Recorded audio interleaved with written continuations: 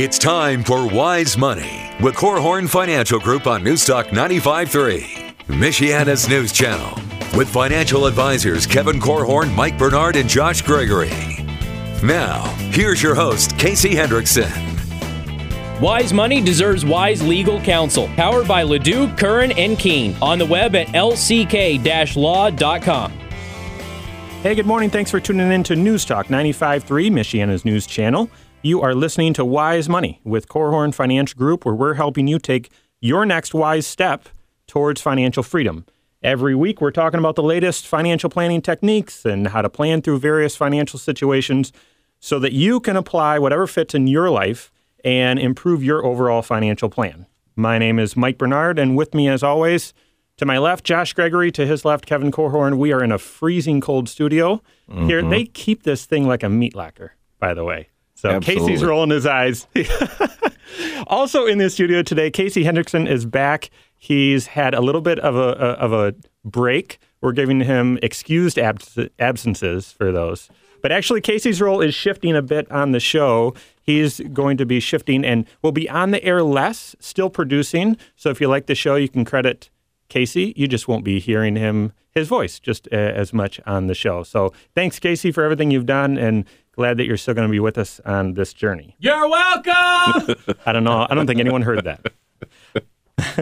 We've got a great show lined up for you today, folks. It's tax time, whether you want to admit it or not. So here's a question. Is it worth it to itemize your deductions? Should you take the extra time and the extra effort to tally up all your own write-offs to see if you should itemize or not? Well, you won't believe what a difference it can make. We're going to talk about it today. It's an enormous difference in the amount that people get in itemized and so on. So we're going to talk about that. Also, what about getting a big refund? I know we're all trying to get as much back on our taxes as possible, but is it wise to intentionally have more withheld so you get a larger refund? Or should you aim to break even instead? There are passionate views on both sides of this issue, and there's some recent data that's come out that may change your answer. So we're going to talk about that and more tax issues coming up on today's show. As always, we're going to hit some listener questions at the end. That's always my favorite part of the show. You can submit your question two ways. Give us a call at 574-222-2000. We've got a voicemail box set up. You can leave your question right there. Or get more information on the show and leave a question online, wisemoneyradio.com. All right, let's dive into that first debate here. Whether it's smart, or should I say wise, to try and withhold more and get a larger tax refund, or whether you should instead shoot to just break even. Now, there's a big group of people right now, every tax season, who intentionally structure their withholdings or their tax situation so they get a big refund. They call it forced savings, and I certainly can see where they're coming from. On the opposite side of that, though, there's a group of folks, and a lot of these are financial planners, financial advisors, who say you should shoot to break even, and that getting a big refund is much like you just giving an interest-free loan to the government. You should be earning interest on that money yourselves. Well, should the argument evolve with the times? Right now, no one's getting any interest on anything. And second, there's a recent study that came out talking about the psychology of investing. That's the book that's been published that says people tend to make wiser choices when they get big windfalls of money than they do if they just have a little bit bigger paycheck. So guys, let's talk about this. What do you think? Well, I don't know. You said financial advisors all say get a small refund or break even. I'm actually a fan of getting decent-sized refunds. And there is a school of thought out there, as you mentioned, that says, man, it's dumb to leave money in the government's hands throughout the year when you could be earning some sort of rate of return on that. And that's true. But in my mind, the answer on whether it makes sense to get big refunds or not, it all depends on what you're going to do with the money.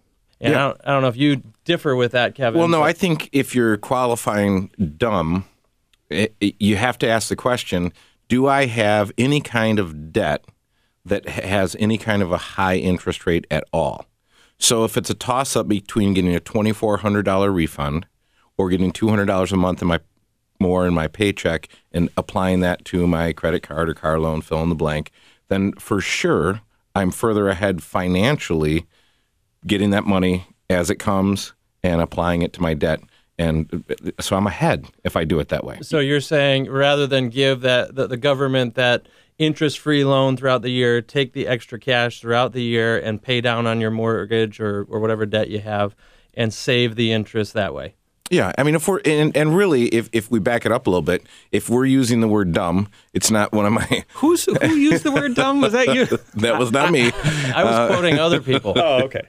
But I think if we're going to use that word, I think that would apply to just not having a plan. That's as a financial planner, that's where I go first. And so I say, well, have a plan. If you're going to have a plan, whether that is to adjust your W-4 to maximize your paycheck on an ongoing basis, or adjust your W-4, which is that helps that's how you do your withholdings. But to get a big chunk back, you need to have a great plan, and you need to give every one of those dollars a name. Here's why I like a big refund, but then how I challenge it with a lot of folks. I like a big refund because a lot of people, I don't think, have a great understanding of why they're getting a refund. And if something changes in their financial life, let's say one of their kids turns 17 and they don't realize what tax impact that has, you've got a little cushion there where all of a sudden you're not breaking the bank because, surprise, you owe. So I like that and having a little bit of cushion there. The reason why I don't like a refund, and I've done this with a lot of folks, is if their financial plan requires that they need to set aside more money for retirement or some other goals. Let's pick retirement, though. And they're used to getting a $2,000 refund. If they add that $2,000 to their 401k contributions, they can defer that money and put it towards their goals, but also enhance their refund in the next year. Sure. And I think when you look at having that money, there are a lot of things that you could do with a big chunk of money. You could take that and still do some almost after-the-fact tax planning to contribute to a traditional deductible IRA or to an HSA and reduce your taxable income for the prior year and really expand the size of your refund. Yep. So HSAs, IRA contributions, those are all things that you can do up until April 15th of this year for last year, and it can have an impact on your tax picture. What about people, though, who like getting the big refunds and every year it just goes towards something they want to do? I personally don't have a problem with that as long as the plan is in place, as both of you guys were alluding to. If you know that you're on pace to save the right amount for retirement, your kids' college education is funded, you're well on pace to wipe out all your debt, and these are things that basically you're going to use the money to fund some fun things throughout the year. I like getting big refund dollars for that purpose because it is a form of delayed gratification. Mm-hmm. And as Mike said, if a surprise pops up and your tax picture swings, at least it's swinging and maybe you don't get to do the fun stuff as opposed to, boy, I was counting on that money to fund my retirement for this year. Now what am I going to do? Yeah, good point. Yeah, you have to be dialed into the kind of the major life events and changes. Because if you're getting married or having a baby or having kids leave the house and no longer become dependents, you really want to be on top of that and make adjustments. If you're just joining us, we're talking about taxes. Today's show is all about taxes, and we're actually talking about whether it makes sense to get a big refund or if you should adjust your withholdings to get a little bit closer to break even. I want to shift gears because a lot of people say that getting a big refund is a big tax mistake. Let's talk about some big tax mistakes in hopes that, people will hear about them and don't make them themselves. One of the biggest mistakes that I see people make is getting their tax advice from the wrong source. And this goes back a few years, but do you guys remember when the government was offering a tax credit for putting in place efficient furnaces and things like that, energy efficiency credits and whatnot. Well, you had all kinds of furnace salesmen, air conditioning salesmen going around the countryside, finding folks, pointing out to them, hey, if you spend money on this new furnace, you're going to get a bunch of money back from the government. Speaking of that, it's a little hot in here, Casey. I'm just kidding. He's giving you a warm gesture. Yeah, thumbs up. That's right. So here's what was happening, though. People were being confused by the fact that not everyone was eligible for that particular credit. And you had some people making big decisions to go buy a new furnace, not realizing that the credit didn't apply to them because their tax scenario was just different than what would actually apply. So the risk is not getting your advice, your financial or tax knowledge from a true professional. It can cost you dearly at times. Yeah, and I would go back to the first topic that we talked about. I think some of the biggest tax mistakes aren't made when you're filling out your tax return. They're made when you're filling out your W-4. Mm-hmm. And that actually sets the table for things to go really well or really poorly, which is why you want to work with your tax planner and then your HR person and payroll person to execute on that, but to get your withholdings done correctly. So if you want a refund, you're going to position yourself to do so. If you want to break even, you're positioning yourself to do that. I mentioned earlier that we're going to be talking about the huge difference with itemized deductions and what that can do to your tax return. We got that coming up. Plus, we even had a listener critique us about the last time we talked about taxes, and you're going to want to hear what he said. We're going to address it on the show. Coming up on Wise Money with Korhorn Financial Group on 95.3 MNC.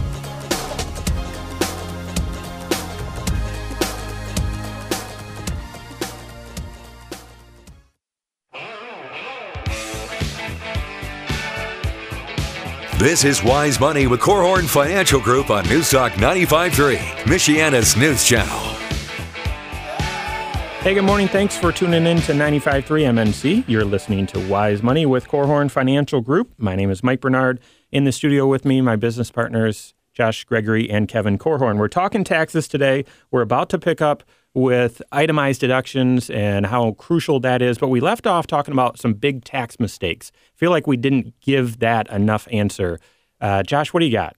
I think another mistake that we didn't hit before is not using the right tax shelters for your particular situation. I run into people all the time who are somewhat blindly continuing to pump money into a traditional IRA or a 401k because they always heard back in the day, someone convinced them that you need to save money into these types of retirement accounts because in the future, when you're in retirement, that's when you'll be in a lower tax bracket and it's better to pay taxes then. That may not be true for everybody anymore. There have been such significant tax law swings in this country over the past decade or more that for some people, using a Roth IRA is more appropriate just simply because they're actually in a low enough tax bracket now because the tax brackets came down to them that it's possible that they could be in a higher tax bracket out there in the future. So, not using the right tax shelters could be a mistake, and in the long run, just cost you more in tax than is necessary. That's why I love financial planning. And I know we're biased, but this is squarely the decision on whether you do a Roth IRA or traditional, something like that. That's purely a tax question. And most people bring that question to their financial advisor who really doesn't deal with taxes at all. That's why, I'm biased, but I believe in our approach. That's why we've got a team of tax professionals on staff. And if you have questions, whether which one makes sense for you or not, give us a call over at Korhorn or catch us online at korhorn.com, KORHORN.com. So, okay. Yeah, I think. Go ahead. Yeah, if I was looking at mistakes, and I'm going to move quickly here, but I think the biggest mistake someone could make related to their taxes is not having a tax plan. Yeah. And because you're either going to be proactive and make decisions about what opportunities you're going to cash in or not. And so that's where I would encourage everyone to have a tax plan. Work with your financial planner, work with your CPA, your accountant, whomever that professional is in your life who is good at giving you advice and looking proactively at your situation. How often would you review that plan? Well, I would certainly not review it when I'm getting my taxes prepared. Right. Depending on my situation. So I would likely do that outside of tax season, if you will. So sometime after April 15th, I'd be sitting down with my financial advisor, my CPA, accountant, and saying, all right, what are the opportunities? What are we looking at for 2016? What are the changes that I need to be aware of? And how do I adjust things? Because on the heels of that, the second biggest mistake is just being embarrassed about not knowing anything about taxes. Yeah. And we run into lots of folks who just are embarrassed that they haven't filed their taxes, that they don't know what they need to know, et cetera, et cetera. And I try and encourage people, take that energy of whatever shame or embarrassment you might be feeling and put it into fixing the situation. There is no need whatsoever to be embarrassed if you've done something wrong or made a big mistake or you're even behind on your taxes and you owe a bunch of taxes. You should be embarrassed if you don't fix it. That's where the embarrassment should come in. But don't be embarrassed that you've got a problem that needs to be fixed right now.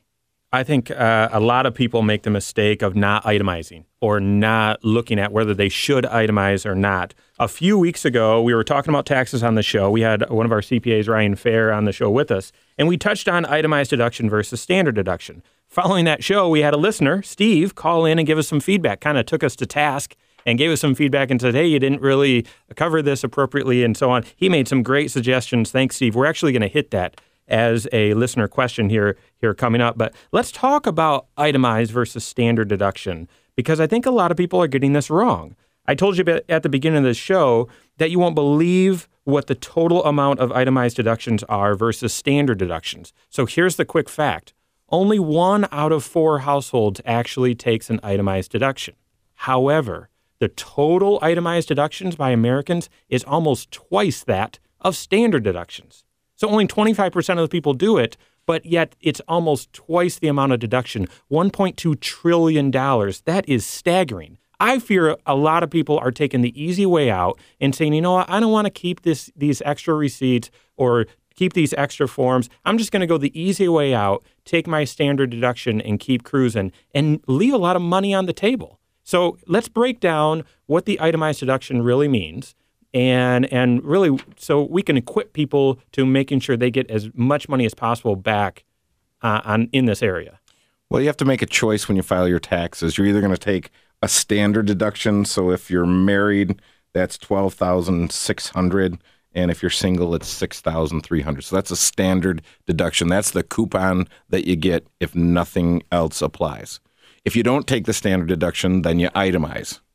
And when you're looking at itemizing and what does that mean, and keep in mind your standard or especially the itemized deductions, these things reduce the amount of taxable income that I owe on the federal side. Mm-hmm. My itemized deductions don't help me on my state, but they do help me on the Fed. Good point.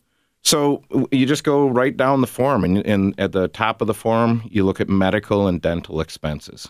And there's a calculation to figure out how much of your medical and dental expenses are deductible, and that ends up over there in the column that you're adding up your itemized deductions.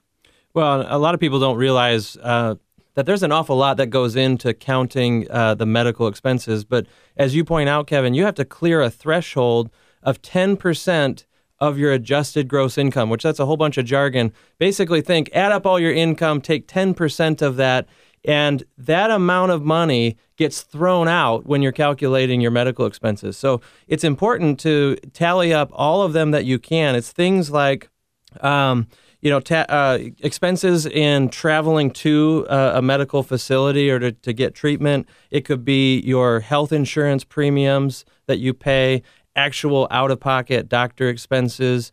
The list goes on and on. But glasses, the point is, vision, dental, all that stuff. Long-term care premiums. Yep, you got it. So it's a long list that you could be creating, but just know that the first chunk gets thrown out. There's a threshold that you have to clear before it becomes countable. And the threshold's based on your birthday, too. So as if it weren't complicated enough, right? There's a curveball in there. Yeah, we're talking about exactly why people would want to ignore itemizing because it's just complicated. We're hitting that first category, and it's that complicated. Yeah, next you look at the taxes that you paid. So if you paid state and local taxes, if you paid real estate taxes, the kind of personal property taxes, tags on your car, this is where you would put sales tax. Yep. We'll pick that one back up after the break. Yep. Okay, so there are a few other things there, but the next would be interest that you paid. So if you have a mortgage that you have paid interest on, you get your 1098 and you take that number and you put it in there. And there are a number of other items that would go in that category, but just think interest that you've paid.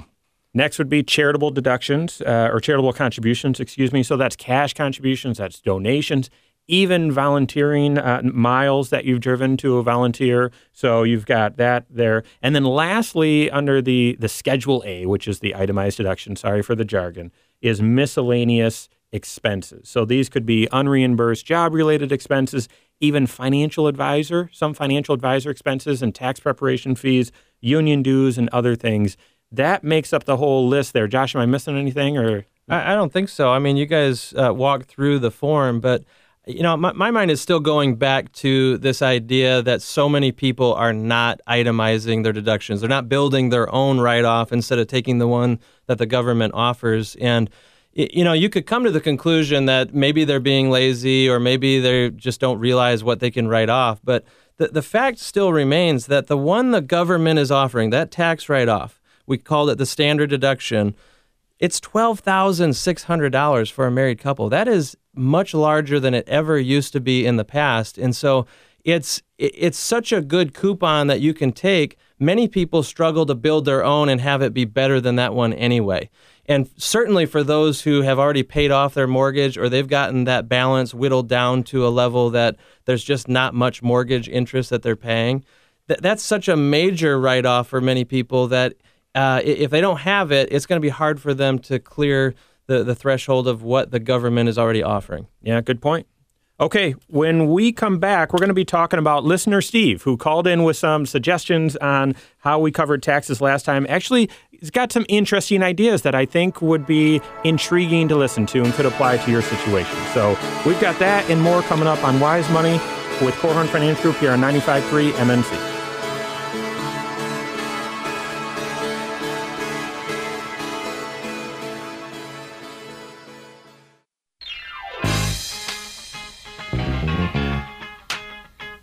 This is Wise Money with Korhorn Financial Group on Newstalk 95.3, Michiana's news channel.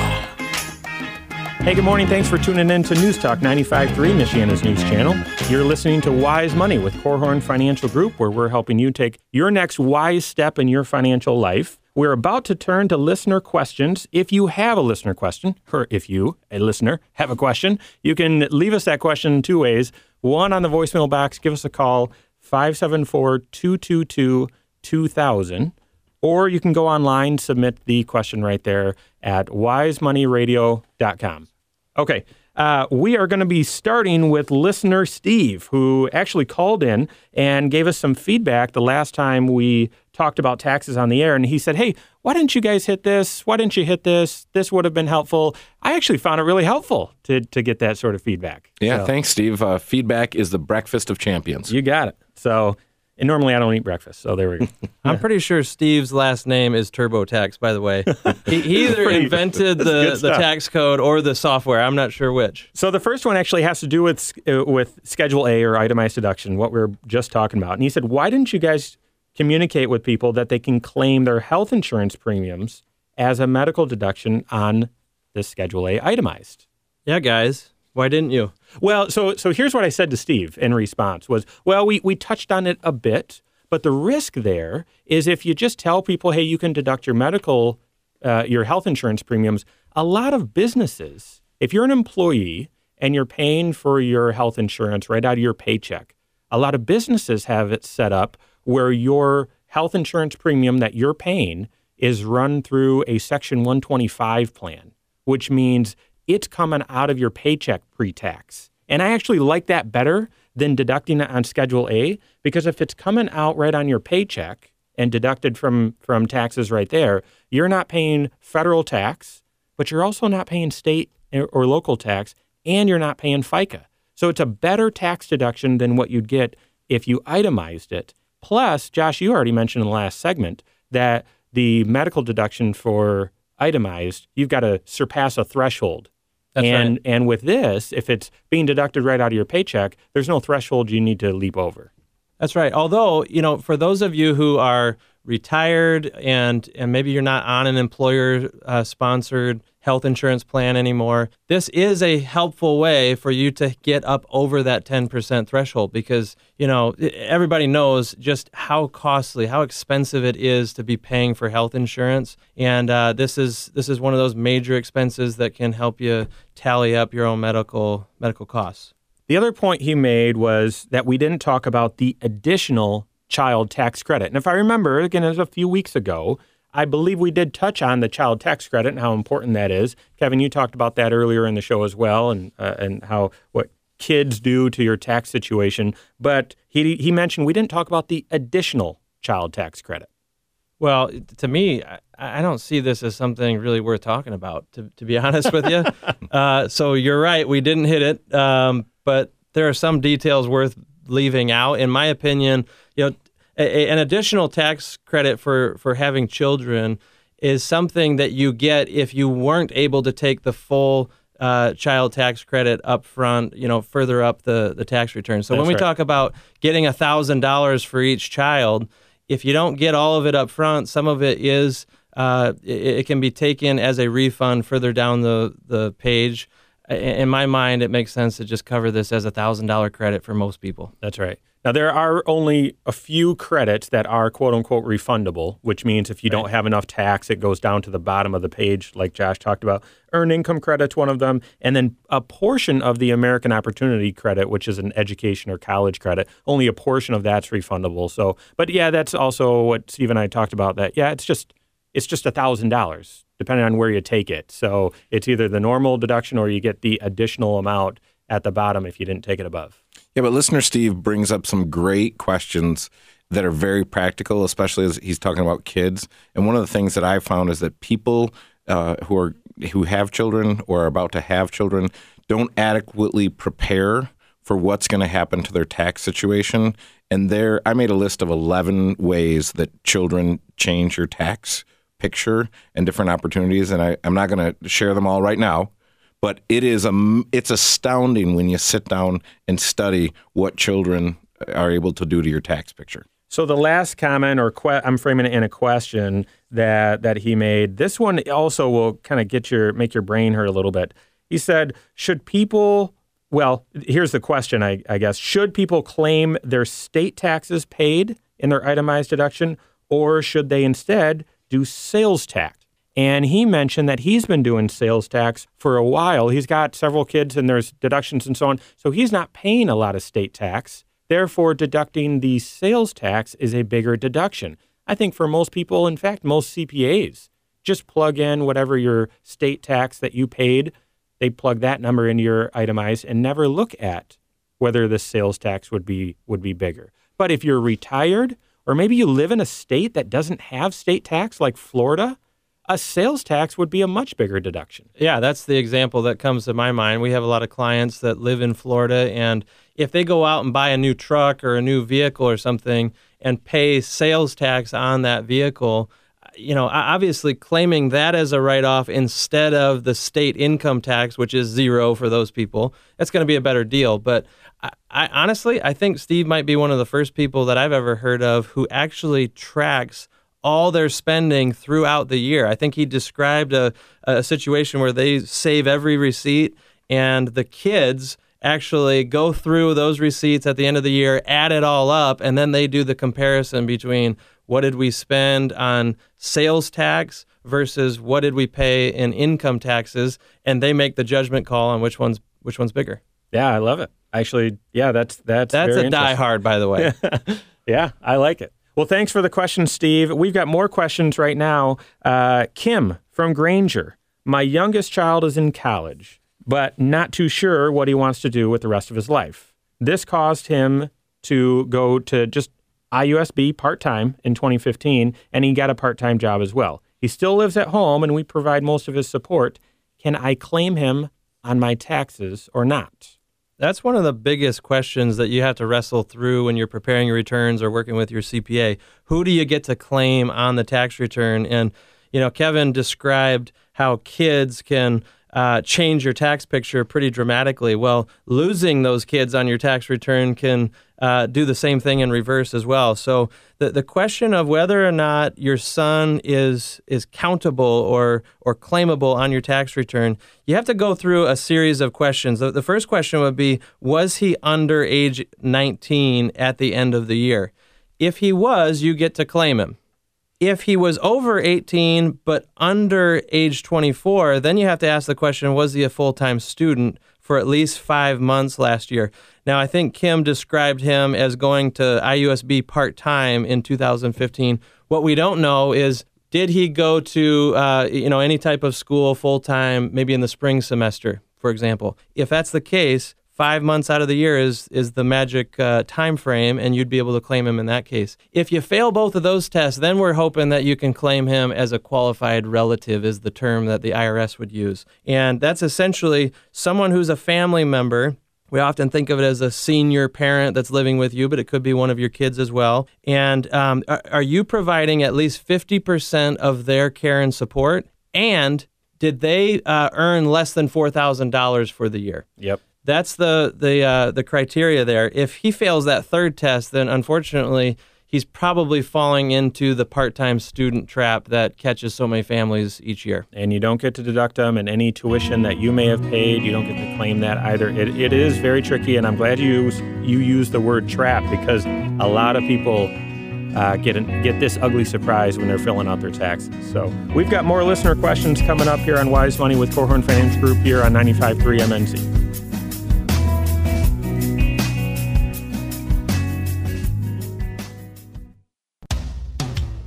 This is Wise Money with Korhorn Financial Group on Newstalk 95.3, Michiana's news channel. Wise Money deserves wise legal counsel. Powered by Ledoux, Curran, and Keene. On the web at lck-law.com. Good morning. Thanks for tuning in to Newstalk 95.3, Michiana's news channel. You're listening to Wise Money with Korhorn Financial Group. My name is Mike Bernard. With me is Josh Gregory, Kevin Korhorn. The three of us are financial advisors at Korhorn Financial Group. We are taking listener questions right now. If you have a question for the show, you can leave that for us in two ways. Give us a call on the voicemail box, 574-222-2000, or go to wisemoneyradio.com. You can check out information on the show, listen to past episodes, and leave a question right there on the right. Okay, next question comes from Aaron in Granger. My wife and I got in Indiana long-term care partnership policies last year, and our agent told us our premiums are deductible on our taxes. Is that true? And if so, how do I make sure I get this deduction? This, Aaron, is a fantastic tax planning question. It's a great question for your tax planner. You'll likely be able to get this answer if you have a CPA who's preparing your taxes. You likely won't get this answer if your preparer is offering prepaid debit cards or refund anticipation loans. Or if you're doing the return by yourself. Yeah, it's possible if you're doing it yourself, you won't get it wrong. So if you are in the state of Indiana and buy a long-term care partnership policy, that is a fantastic, fantastic deal. The benefit that you get on your state tax return is there's a dollar for dollar deduction. So whatever you paid last year for your premiums, you can deduct that from your state of Indiana tax return. That gets missed all the time, by the way. All the time. Right. If you're doing it yourself, if you're using a CPA or whatever else, it gets missed all the time. So make sure if you've got long-term care and you live in Indiana, you're deducting what you pay, and you have a partnership policy, you're deducting that. If you're self-employed, here's where it starts to get interesting. If you're self-employed, you can deduct all that you paid on line 29 of your 1040. Unbelievable. Yes. That's an awesome deal. Fantastic. The self-employed health insurance deduction right there. Do people know what a 1040 is, though? What are we talking about? Taxes? Yes. That's just your federal income tax return. On the first page of your federal income tax return. Yeah. Right. The financial the financial experts out there, nerds really, we would refer to it as a 1040, but just think federal tax return. Yeah.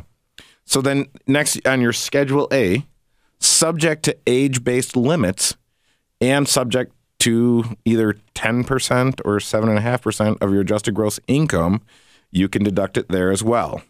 And here's another interesting thing, as if you haven't already heard enough, Aaron. You can use your HSA account to make your payments. So if you're stuffing your HSA account full of money, whether it's right now while you're working or in retirement, you can use those dollars, use pre-tax dollars to pay your premium. So there's all kinds of different options and opportunities.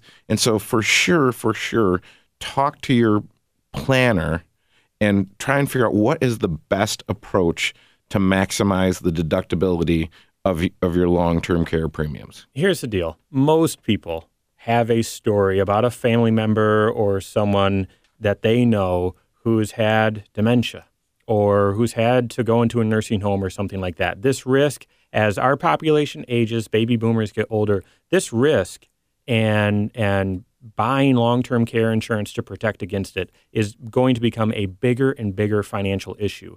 Part of the problem is the insurance is extremely expensive. So make sure you get the right type of policy. One, it needs to be qualified. It needs to be Indiana partnership to get all those benefits Kevin mentioned. But then it's such a costly insurance. Make sure you're deducting it on your taxes, doing it the right way. If you've got questions about that, give us a call. You can call us on the Wise Money line or give us a call at Corehorn. We want to help you with that and make sure that you're deducting it. So thanks for the question, Aaron. Great question. We've got another great question from John in Mishawaka. He's 66. He says, my wife and I retired last year. Congratulations. And we started drawing Social Security. They never even asked us if we wanted taxes withheld, so we didn't. When we did our taxes this year, however, we owed about $3,000. Is this Ouch. right? Is this right? What can I do about this? That's another great question. You're asking, is it right? I would answer the question, it's likely correct, but is it right? No, that is not right. It flat out is Morally repulsive. Yes. They're taxing you on money that you already paid in Came tax. out, yes. And President Reagan signed the first, he was the first guy to sign into law that part of your Social Security benefits will be taxable. And President Clinton came along in 1993 with one of the biggest tax increases in the history of the world and signed the Omnibus Budget Reconciliation Act, where the taxation provisions were modified to add more thresholds and higher taxable percentage for beneficiaries, all this stuff.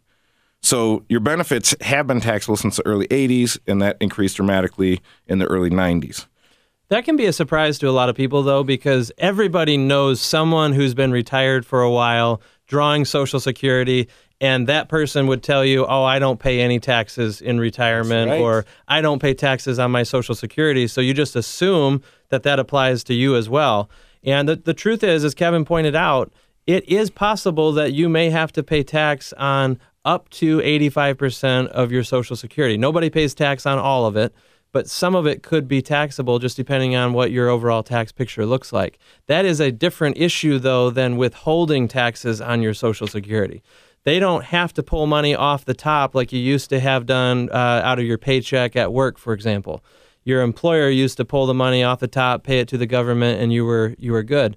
They don't have to do that. You don't have to choose to do that with Social Security, but that doesn't change the fact that it might be taxable to you. Yeah, and so your question, John, what should I do? One of your options is with Social Security, you can withhold federal taxes from your Social Security benefits. And you can do this when you apply for benefits, or you can sign up after the fact. And it's fairly simple. What you do is get a form W-4V, and you simply select the amount of your monthly benefit that you want withheld for taxes, and you choose to withhold, and they give you a preset amount. It's either 7, 10, 15, or 25% from your Social Security payment that can be withheld for federal taxes. You can't withhold for state taxes. On Indiana, it doesn't really matter because you don't pay taxes on your Social Security, at least Indiana state taxes on your Social Security. What a nasty surprise, though. I mean, your first year of the golden years, and it's tax time. All of a sudden, you've got a $3,000 tax bill to pay. And, you know, not that John wants to be an example on this show of what not to do, but honestly, I think the lesson here is that when you're transitioning into retirement, this is one of those phases of life where your tax picture is going to change. And in fact, it may change year in and year out in retirement just simply because of all the moving parts with your income, especially associated with Social Security. So to me, this is the time, if you've never done it before, to seek out a tax planner, not just someone to prepare your taxes, but someone who can help you be proactive and looking forward so that you know whether or not any of these surprises could be on the horizon for you. Well, think about this. If you've got an IRA or you've got an old 401k, something like that, and you're just going about your life, you're in retirement, and all of a sudden you say, yeah, I think it's time for that new car. I'm going to pull $25,000 out of my IRA and buy my new car. That could mean now, yeah, you've got to pay tax on that $25,000 if it's pre-tax, but it could also mean now you've got to pay tax on some of your Social Security. So right. You get a double whammy there. Yeah. that $25,000 could pull another $10,000 or $15,000 of Social Security benefits over into the taxable column. And that is exactly the type of swing that you don't want to find out on April 15th or when you're filing your returns. You want to know what the effects of those decisions are going to be long before they come into play. Yep. So, John, top 3 ways to get your taxes paid. You can do it through withholdings. You can do it through estimating. You can do it through distributions from your retirement plans. And there are a few other ways, but that's why you want to talk with your planner. That's interesting. A lot of times when people aren't working and they get a big tax bill like this, they automatically think, oh, my goodness, I'm going to have to start paying quarterlies.